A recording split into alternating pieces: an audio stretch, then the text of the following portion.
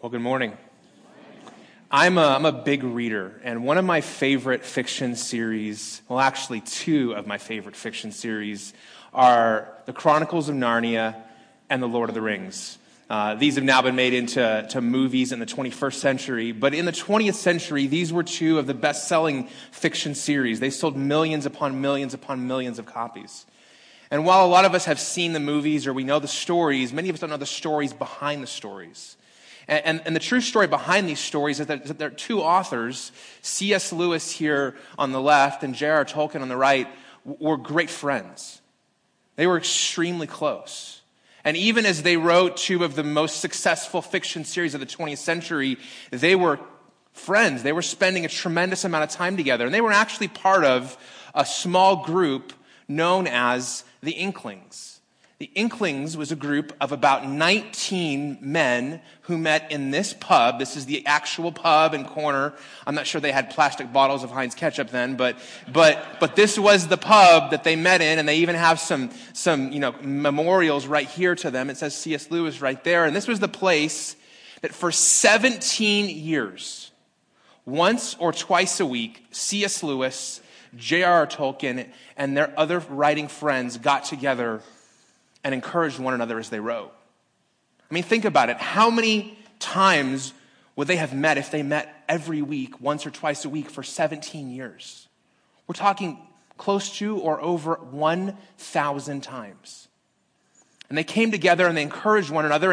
And this group played a pivotal role, especially in the life of J.R.R. Tolkien, because in a particular season, he got stuck. Tolkien's first book, or at least his first successful book, is known as The Hobbit. And The Hobbit was wildly successful. It was wildly popular. And like any publishing company, his publisher called him back and said, hey, write more. Make us more money. And so Tolkien sat down to write The Hobbit 2, because every great book has to have a sequel, and he was terribly stuck. He didn't know what to write. He was frustrated, and he was bogged down trying to figure out what to do. And so one night he came to that pub for a meeting of the Inklings, and he was bemoaning how frustrated he was to his friend C.S. Lewis. And like a lot of us, C.S. Lewis said something to him that he seemed to think was no big deal. Many times in our lives, we just say something that's no big deal to somebody, only to discover years later that those words changed their life. Or maybe somebody said something to you one time that they didn't think was a big deal, and you still remember it years later. Well, as he was bemoaning his state, C.S. Lewis said to J.R.R. Tolkien, he said these words. He says, the problem, J.R., is that the hobbits are only interesting when they're in un-hobbit-like situations. Which isn't really that big of a deal. It's just like, hey, your hobbits are pretty boring in the Shire, but when they leave the Shire, things get interesting. And if you've ever read The Lord of the Rings, you know the story only starts in the Shire. And when Frodo gets the ring and he leaves and goes to take it to Mordor, the story gets really interesting. And so Tolkien took these words and he went home and he tore up what he'd written and he started writing The Lord of the Rings. And he has taken millions of people on an epic journey. This is the power of friendship. That we cannot do what we were meant to do alone. And reflecting on this later, C.S. Lewis said, the next best thing to being wise oneself is to live in a circle of those who are. So if you don't think that you have all the answers and you don't feel like you have life figured out and you don't feel like you're a wise person, then the next best thing for you to do is to surround yourself with people who are smarter and wiser than you are. In some ways here, Lewis is paraphrasing words from the Bible. The writer of Proverbs in chapter 13, verse 20 said these words. He says, whoever walks with the wise becomes wise, but the companion of fools will suffer harm. So if you want to become the kind of person who is wise and avoids harm, one of the best things for you to do is to choose well the people you surround yourself with. Starting last week, we began this series called More. As the year begins and we think about what we want in this new year, we're reflecting on the more that we want in our life with God. The faith that we've always wanted but never been able to achieve, and the places where we want to be closer to him. And last week we talked about the power of encountering Jesus and taking the step he puts in front of us, even if that isn't the step that we expected. Today, we're going to talk about another piece of that journey to more, and that piece is relationships. And here's the main idea of the message. If you have a handout in your bulletin, I'd encourage you to pull it out and take some notes this morning. But the main idea of this message is this, is that outside of the Bible, relationships are the primary method God uses to transform us. That outside of the scriptures, outside of reading the Bible and engaging with it, the primary tool that God uses in our lives to make us more like him are our relationships. And many of the best things in life and the most difficult things in life all come connected to relationships. And as we move forward today, I want to talk about a myth that I think a lot of us have bought into. It's a myth that's popular in our culture and world today, and it's this myth of me and Jesus. Many of us have bought into this idea that we can experience the more that God has for us with just Jesus and us. That we can just follow him by ourselves and become everything he wants for us to be. And we go, I'm not sure necessarily even I need to be involved in a church. I'm not sure I even need to make significant friends at that church because I have Jesus and I have my Bible and I'm set. And that's a myth. And if you were to spend time with the people whose names fill the pages of this book, and you were to describe to them this common American individualistic me and Jesus idea, they would look at you like you had 4 eyes or 3 heads. Because there's no place in this book for just you and Jesus skipping down the path as you become more like him. Throughout this book, there are reminders that we cannot become like him on our own. Over 50 times in the New Testament, we're commanded to one another, to love one another, to pray for one another, to encourage one another, to be with one another, to carry one another, to forgive one another. And you can't fulfill any of those just you and Jesus. You need relationships with other people. And so this morning, what I want to do is I want to unpack for you what I believe is the power of the relationships we have in our lives. And to do that, I want to use a guy who's well known in the Bible, whose name is Paul. Paul wrote over half of the New Testament, and he is the reason that all of us who are non-Jews are here today. Because he went to the church and said, is the gospel for those who aren't Jewish too? And in Acts 15, they made that decision, and Paul took the world by storm as he went and shared about Jesus.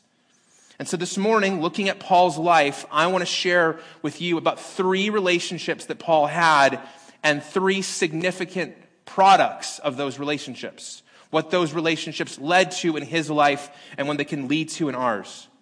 And the first product of significant relationships in our lives is that these relationships provide encouragement. When you have significant relationships like we're going to look at Paul today and like Lewis and Tolkien had, they provide encouragement for you in the moments and the places where you get discouraged. And in the life of Paul, he had one of those moments. Paul, if you don't know, I don't know any other word to describe him other than that he was a terrorist. He was a Jewish leader who was intent on killing Christians, and he stood there and watched as people threw rocks at a man named Stephen, who was a follower of Jesus, until Stephen died. He went about arresting and imprisoning and executing people who followed Jesus, which in my mind fits the definition of a terrorist. And one day, as recorded in Acts 9, he's walking along the road, minding his own business, doing his terrorism thing, when Jesus encounters him on the road to Damascus and says, Paul, why are you persecuting me? Not persecuting my followers, why are you persecuting me? And because of that encounter, Paul and the world was never the same. Paul went blind and later had his sight restored, and he went to Jerusalem to have his conversion confirmed, because when the most dangerous terrorist against the church becomes a follower, people are skeptical, and for good reason. And we meet Paul in Acts chapter 9 in Jerusalem as he's taking the world by storm. In verse 26, Acts 9 reads that Paul went in and out among them in Jerusalem, preaching boldly in the name of the Lord. And he spoke and disputed against the Hellenists. These were Greek Jews. But they were seeking to kill him.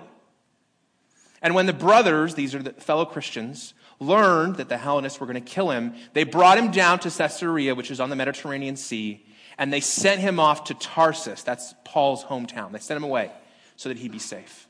And we don't know how long passes in terms of time here. It could be months. It was likely years.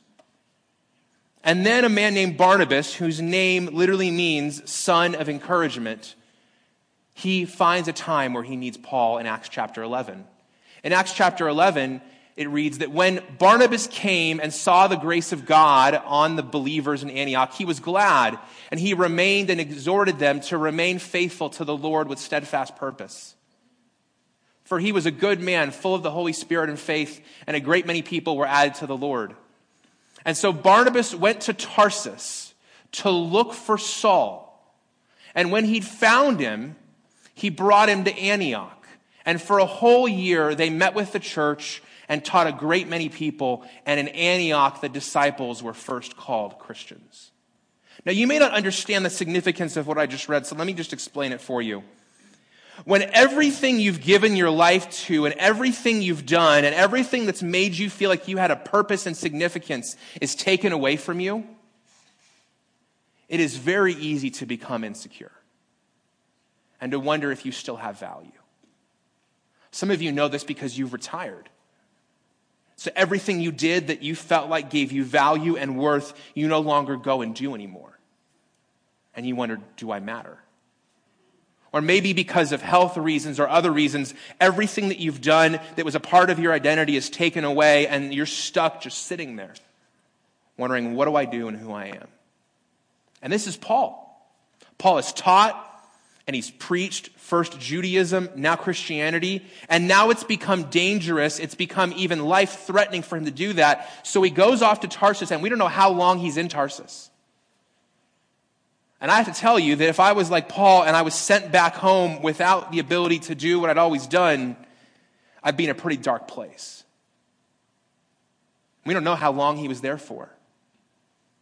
Jesus, I thought you were going to use me, and now you've sent me back home. And if you've ever gone back home after you've gone through a massive transformation in yourself, you know how hard that is. Because everybody there is like, oh, you're little Paul still. And you're like, no, that's not who I am anymore. And Barnabas, being the encouraging guy that he is, gets to Antioch and sees that he needs Paul, and those people need Paul, and Paul needs those people. And so he goes and gets Paul and says, hey, God is not done with you yet. In fact, he's only getting started. And he brings Paul there and he says, this is what God is going to use you to do. And it's in Antioch that people first call followers of Jesus Christians, because they look like Jesus. Paul's relationship with Barnabas is what I call a providential relationship.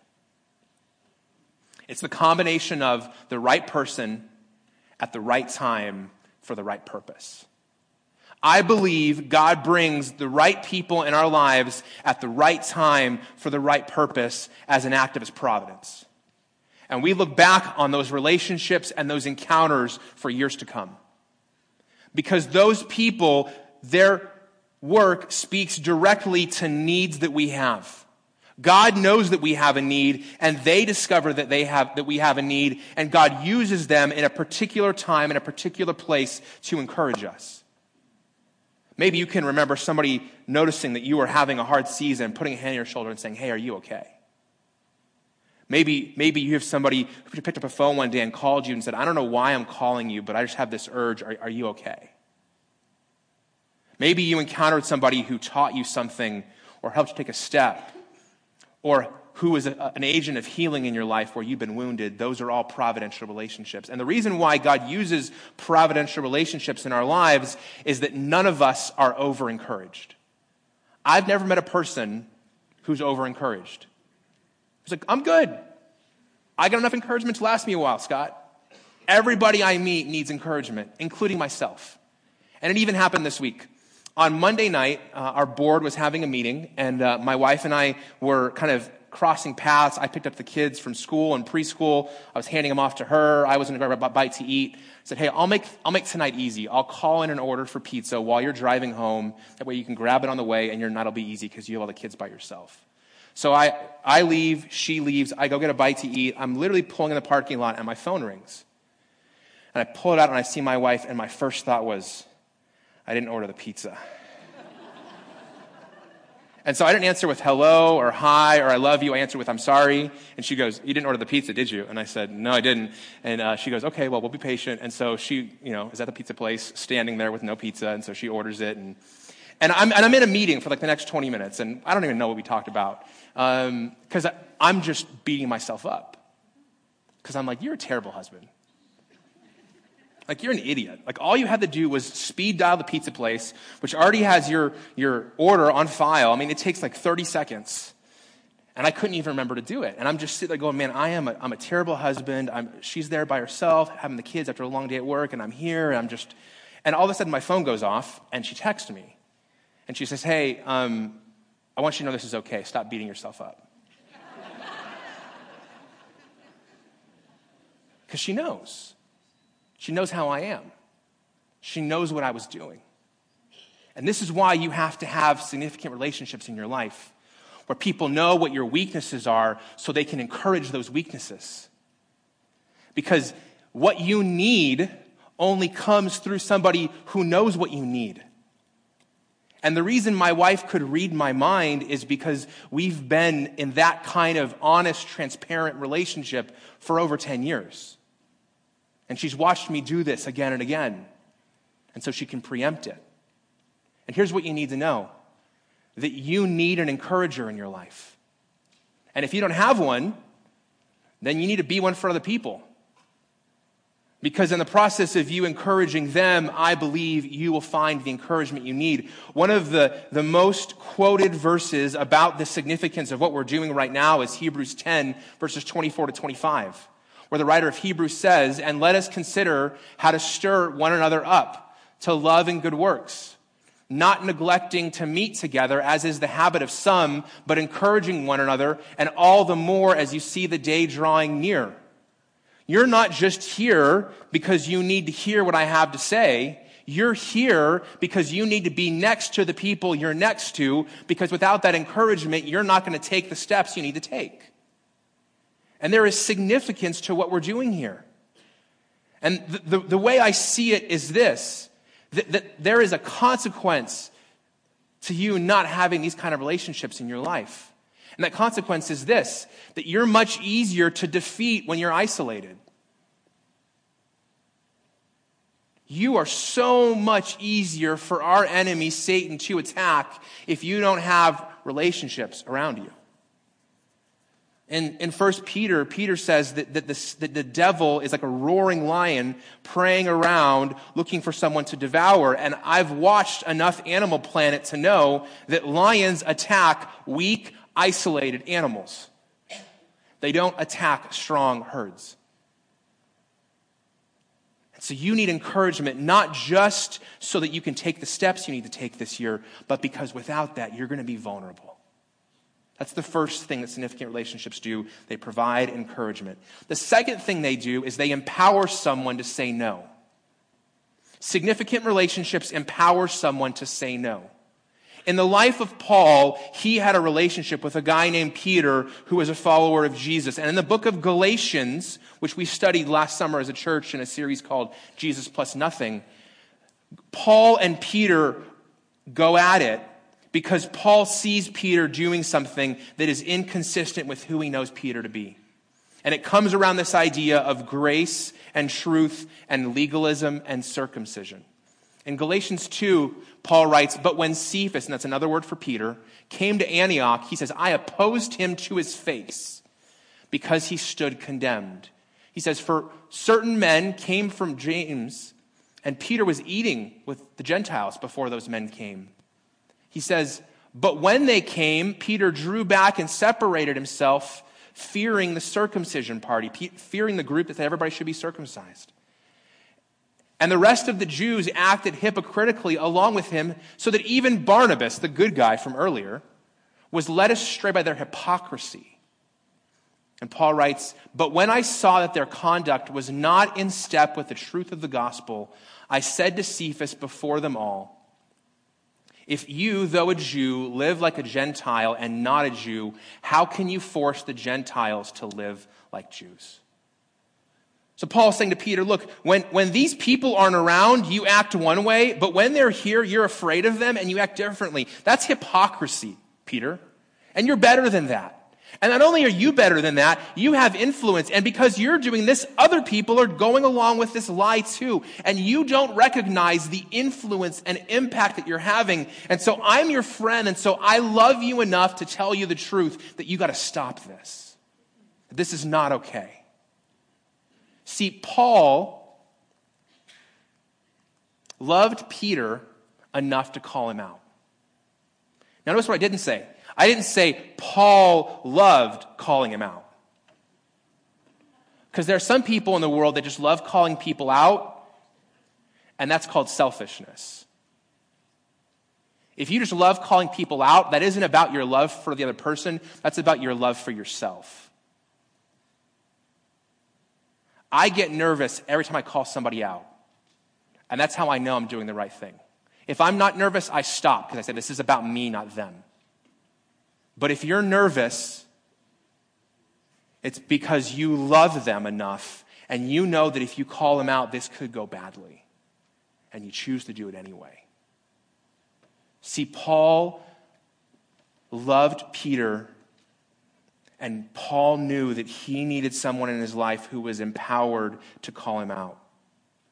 And so my question for you is, who have you empowered to say no in your life? Who in your life do you have the trust and relationship with that they have the permission to tell you no? No, you can't do that. No, that's not okay. No, that's not actually who you are. No, that's hypocrisy. And I'm not going to let you keep doing that. See, my conviction is that that list for a lot of us is extremely short if it's actually present. For most of us, it's non-existent. There's no one who feels like they have the power to tell us no. And there are reasons for that. One of the reasons for that is baggage. A lot of us have baggage from our past relationships that's unresolved, and so it's defining our current relationships.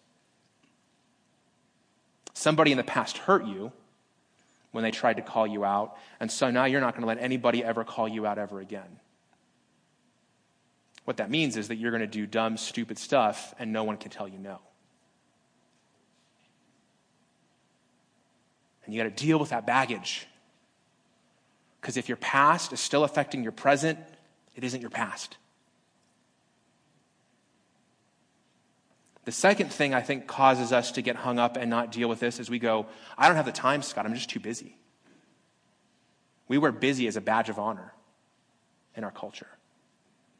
But if you don't have the time to create these kind of relationships, then when you need those kind of relationships, you won't have them. So you have to decide when you don't need those kind of friendships that you will build those friendships. It's like retirement. You don't decide to save when you need the money. You decide to save when you don't need the money so that it's there when you need it. It's the same with relationships. People tell me, I don't have time to be in a small group, Scott. Well, when shipwreck happens in your life, because it will happen for all of us, it's going to go very badly for you. Because you won't have people there with you. Some of us, it's fear. We're afraid. I'm going to be rejected. I'm going to be hurt. What if I give them permission and they abuse it? What if I tell them something and they share it? We're driven by fear. And others of us, we're driven by perfectionism. We're looking for the perfect friend, the perfect relationship, the perfect small group. People fill out cards here at Cornerstone sometimes, and I can just tell by looking at the card they're looking for a perfect small group. Because they say, I'm looking for a group, but it can only meet on Tuesdays at 6 p.m., and this is who can be in the group, and it's got to be within 5 minutes walking distance of my house.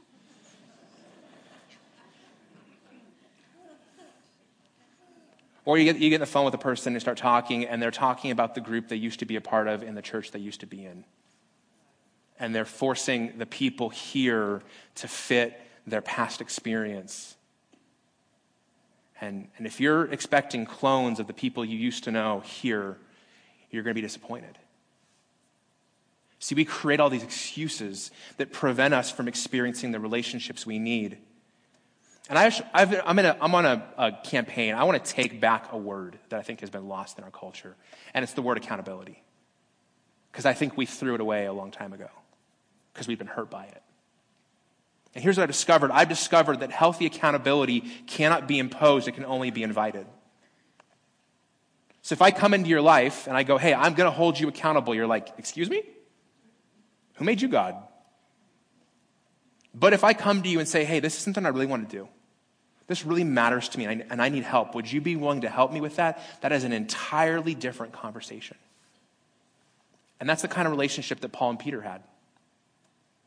Peter had invited this kind of accountability by being a leader in the church, by his friendship with Paul when they met back in Acts 9. And so when Paul confronted him, it was permission granted. It wasn't imposed. I will say, though, before I go on, that you have to be wise who you let into that level. Because there are people you do not want holding you accountable, who aren't trustworthy, who will abuse it. Even people within the church. So be wise. One of the quotes that I use in my life that just brings me back to center, and it involves the word leader, but where it says leader, I just want you to translate people or Christians, is this. Andy Stanley said that leaders who don't listen will eventually be surrounded by people who have nothing to say. And I want to be the kind of leader who's surrounded by people who have something to say. And so it's incumbent on me to listen today. The final product of significant relationships is this, is that they help us take our next step towards Jesus. Significant relationships help us take our next step towards Jesus. And we see this in the life of the man who it seems that Paul invested the most in, a man named Timothy. Paul's final of his 13 letters is the book of 2 Timothy, and he writes it to his disciple Timothy. And he says these words. He says, I thank God, Timothy, whom I serve, as did my ancestors, with a clean conscience, as I remember you constantly in my prayers night and day. He says, as I remember your tears, I long to see you that I may be filled with joy. I am reminded of your sincere faith, Timothy, a faith that dwelt first in your grandmother Lois, and then in your mother Eunice, and now I am sure dwells in you as well. So Paul's saying, hey, this didn't start with me. It started with your grandmother and your mother, and then I came in, and we were all a part of this. And he says, so for this reason, Timothy, I remind you to fan into flame the gift of God, which is in you through the laying on of hands. Over the last couple weeks, what will happen right now, we've been sharing with you testimonies. People whose life story has been transformed by Jesus. And one of the things I've learned is that every person's testimony involves other people. I know it's not a profound revelation, but I want you to think about it. You've never heard somebody share their testimony that involved them in a desert with a Bible and no one else. Every person's testimony of coming to faith in Christ, of seeing God work in their life, it always involved another person. Even in the scriptures, we see that every person who comes to Christ, it's through the work of another person. This is why in the beginning I said that outside of the Bible, relationships are the primary method God uses to transform us. Because when we look back on our life, we don't just see the Bible and a church service and Jesus. We see person after person after person that God used in our life. And so if you're not building healthy, significant relationships with other people, you're not going to be transformed. No matter how many hours you spend in this book. And Paul is saying to Timothy, you didn't just go to seminary and grow in your faith. It was your grandmother and your mother and me that have helped you grow up into the place where he took Paul's spot. And Lewis says this in reflecting on his relationship with his friend J.R. Tolkien and his buddies, the Inklings. He says, no human being can bring out all of another person. It takes a whole circle of human beings, a community, to extract the real you. In each of my friends, he says, there is something that only some other friend can fully bring out. By myself, I am not large enough to call the whole man into activity. I want other lights than my own to show all of his facets. So it's not even that you need a best friend. You need a community of friends to bring out all the pieces that God put in you. And Lewis wrote this after one of the friends in the Inklings died, and he goes on to say that there's a part of me and a part of us that we will never see again because only that person brought it out. That is the power of significant relationships, and God uses them in our life to make us more like Jesus. I want to give you a real visual example of what this looks like this morning. And so I'm going to invite my friend Emily to the stage to share a little bit of her story with us. Will you give her a round of applause as she comes?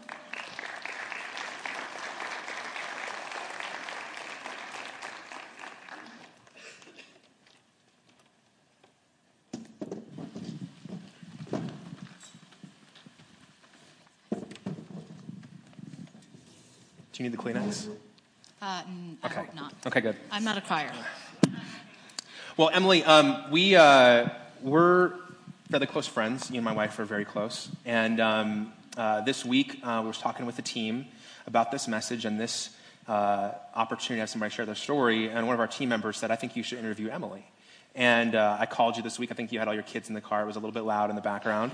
And I started talking to you about this message. And this idea of being vulnerable and transparent, letting people in, has not always been something that's been easy for you because of some stuff that happened in your past. Is that correct? Correct. I spent the first 5 years of my life in orphanages overseas, where I was malnourished and neglected.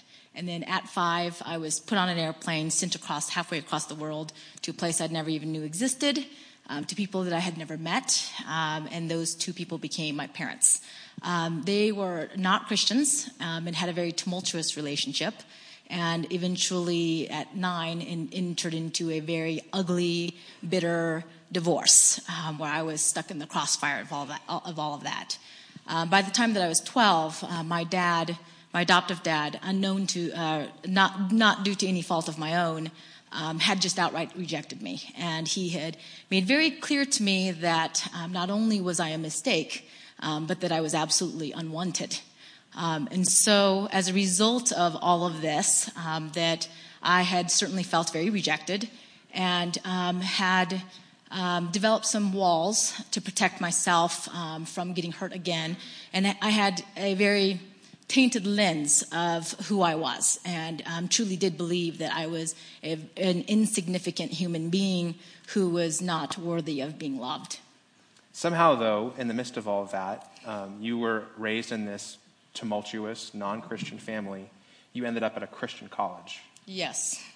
And I mean, in long story short, that I was not a Christian when I went to the Christian college. And ultimately through being there, and obviously through God, that I eventually accepted Christ while I was in college, and ultimately met my husband. We met in high school, but we started dating when I was in college, and got married, and eventually had a family and moved back to Prescott.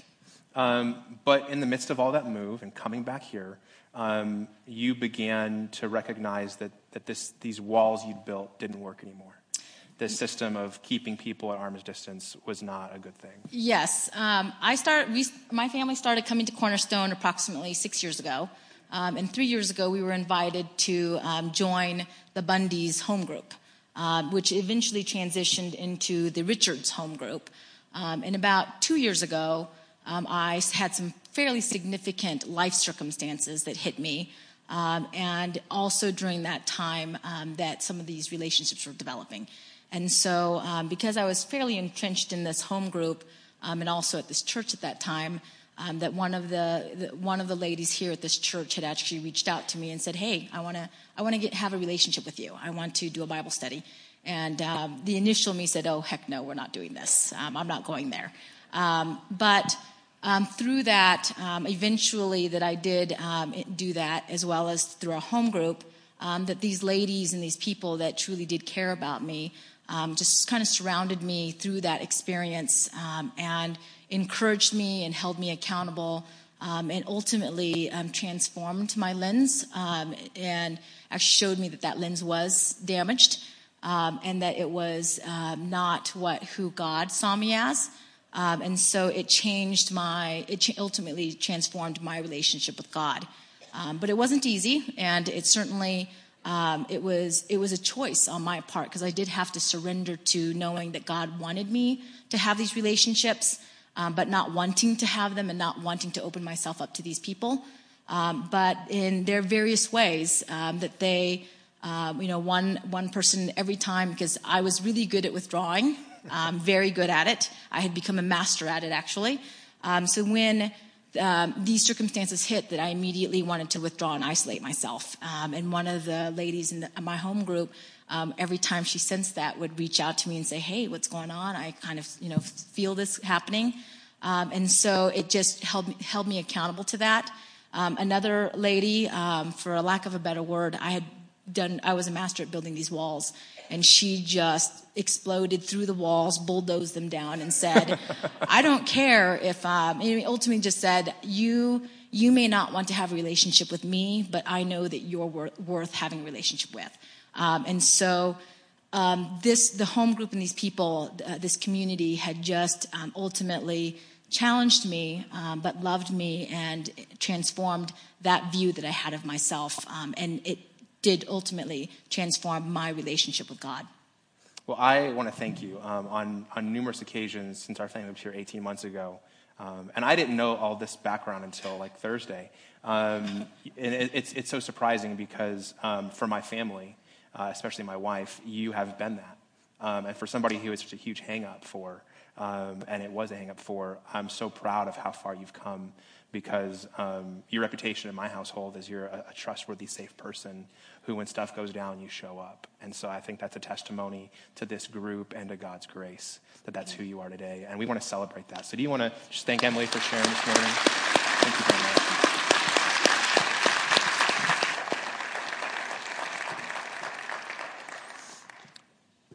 So I want to share with you some next steps that you can take in light of what you've heard today. And the first step that I want to challenge you with, and you may see this coming, is that this morning we want to challenge you that if you're not involved in one of our community groups like Emily is, that's a step you need to take. One of the things that I've become convinced of through real personal experience is just coming on Sunday is not enough.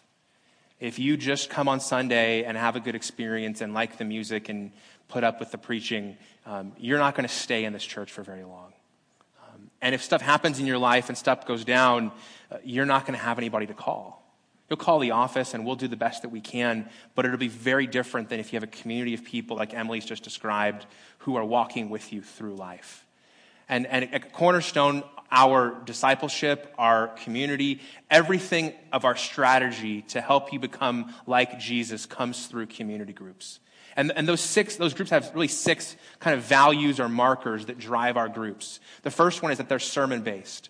Our groups meet together and they walk through the stuff I've talked about, because there are so many places that I didn't get a chance to go in a 35-minute message today that you can get into in a small group. There's places in those texts, there's places in application that I just can't get to in the time that we have, but you can in your group.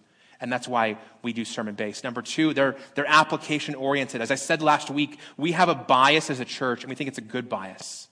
That we have a bias towards application, that everything we do is to see each other apply God's word to our life. And so our groups aren't about giving you more knowledge. Our groups are about moving you towards application. Number 3, they're discussion-driven. So the group is not to be a place where one person teaches for 45 minutes. You've already heard master or group teaching. We want to now talk about discussion and give you a place to share. Number 4, our groups are a place of grace and truth. Like Emily just described, you can come as you are and be loved there. But those people love you enough to help you become everything you're supposed to be. And they're going to walk that line between grace and truth. Number 5, our groups are reproducing. Some of you have been in a group in Cornerstone for some time, and you're like, okay, awesome, I got number 1 set. Well, the challenge for you this year is, are you really plugged into your group? Are you present? Will you be there? And then number 2, have you been a part of a group for so long that you need to go out and create that space for someone else? 40% of our attendees here at Cornerstone, 43% actually, are involved in a community group. Over 200 people each week meet in homes. That's awesome. But last Sunday, we had 576 people here. And what that means is that we need more space so that those other 376 people can discover what those 200 already know. And if you're in a group and you love it and you're safe and you're comfortable, then I'm here today with a little bit of courage to tell you that you can stay safe and comfortable, but you will not give someone the space to discover what you've discovered. And I think it's bad that you got here 2 months first, and so you get to experience it, but because they came 2 weeks or 2 months later, they don't. And so our groups are committed to be reproducing groups. Number 6, they're missional. They exist for a purpose bigger than themselves, and each group does that in different ways. So if you got a bulletin when you walked in, there's a connection card on your bulletin. And at the bottom it says get involved. There's a place where you can indicate that you want to join a community group, and you can give us some information about what your particularities are. People your age, childcare, some nights of the week that work for you. And in a little bit, we're going to collect the offering so that you can pass that card in if you want to get involved, or you can go to the lobby. So the first step is join a group. Number 2, I want to challenge you to initiate a DTR talk. That stands for define the relationship with a friend. When I was in college, these were the kind of relationship talks that happened between a guy and a girl when one liked the other. You'd do a little walk around our campus and talk about what kind of relationship you wanted to have, and it either ended well or ended badly, and I was on both sides. I think that we have friendships that are capable of going to the level I've talked about today, but we've just not said we wanted it to. Guys in the room, I think our biggest challenge is that we've got tons of friends, but nobody really knows us. Most men I know have lots of friends, but those friendships are all about this deep. We don't let people in. We've got stuff going on inside here. We don't talk about it. And our wives are sitting there praying every night that we would develop close friends. And some of us have friends that need to go to another level. And so I'd challenge you this week to have a conversation and say, hey, I know we've been friends, but I would love to be able to trust you more. I'd love to be able to share more. That's not feminine. That's healthy, mature humanity. And ladies, I think a lot of us have great girlfriends that we share everything with. I just think you have relationships a lot of times where you don't tell them, they can tell you no. It's what happens in this room stays in this room. What happens in Vegas stays in Vegas. It's all authenticity and no accountability. That you don't call each other out. And so I'd encourage you to have a DTR talk this week. And then number 3, I want to challenge you to stop trying to follow Jesus solo. So many of us have bought into that me and Jesus myth, and it's keeping us from the more he wants from us. Jesus was 100% human and 100% divine. And here's my conviction, that if Jesus needed 12 disciples, you and I need at least a few good friends. And so this week, I want to challenge you to build significant relationships. Let's pray. God, we thank you so much for the ways that you use relationships in our life. We thank you for Emily's story, that there were people who, when she pulled away, they reached out. We thank you for the people who kept showing up when she was going through that season of crisis and were there for her and broke through those walls and said, I know that you're afraid to trust, and I know you don't feel like you have worth and value, but I believe you do. And God, those people were instruments of your grace. You used them to make Emily more like Jesus. And in each of our lives, we need those kind of friends, and we need to be those kind of friends. God, thank you for the examples we see all throughout Scripture, that you intend to make us like Jesus, and you desire to use people to that end. And so in the places where we have baggage or fear, where we're making excuses about busyness, we pray that you would put our excuses right in front of our face and that we deal with them so that we can experience everything you have for us. We not only thank you for good friends, we thank you for your grace, we thank you for your greatness, and we pray that you would transform us to be everything you long for us to be. In Jesus' name we pray, amen. Thank you for listening to the audio from Cornerstone Church in Prescott, Arizona. For more information, visit us online at www.prescottcornerstone.com.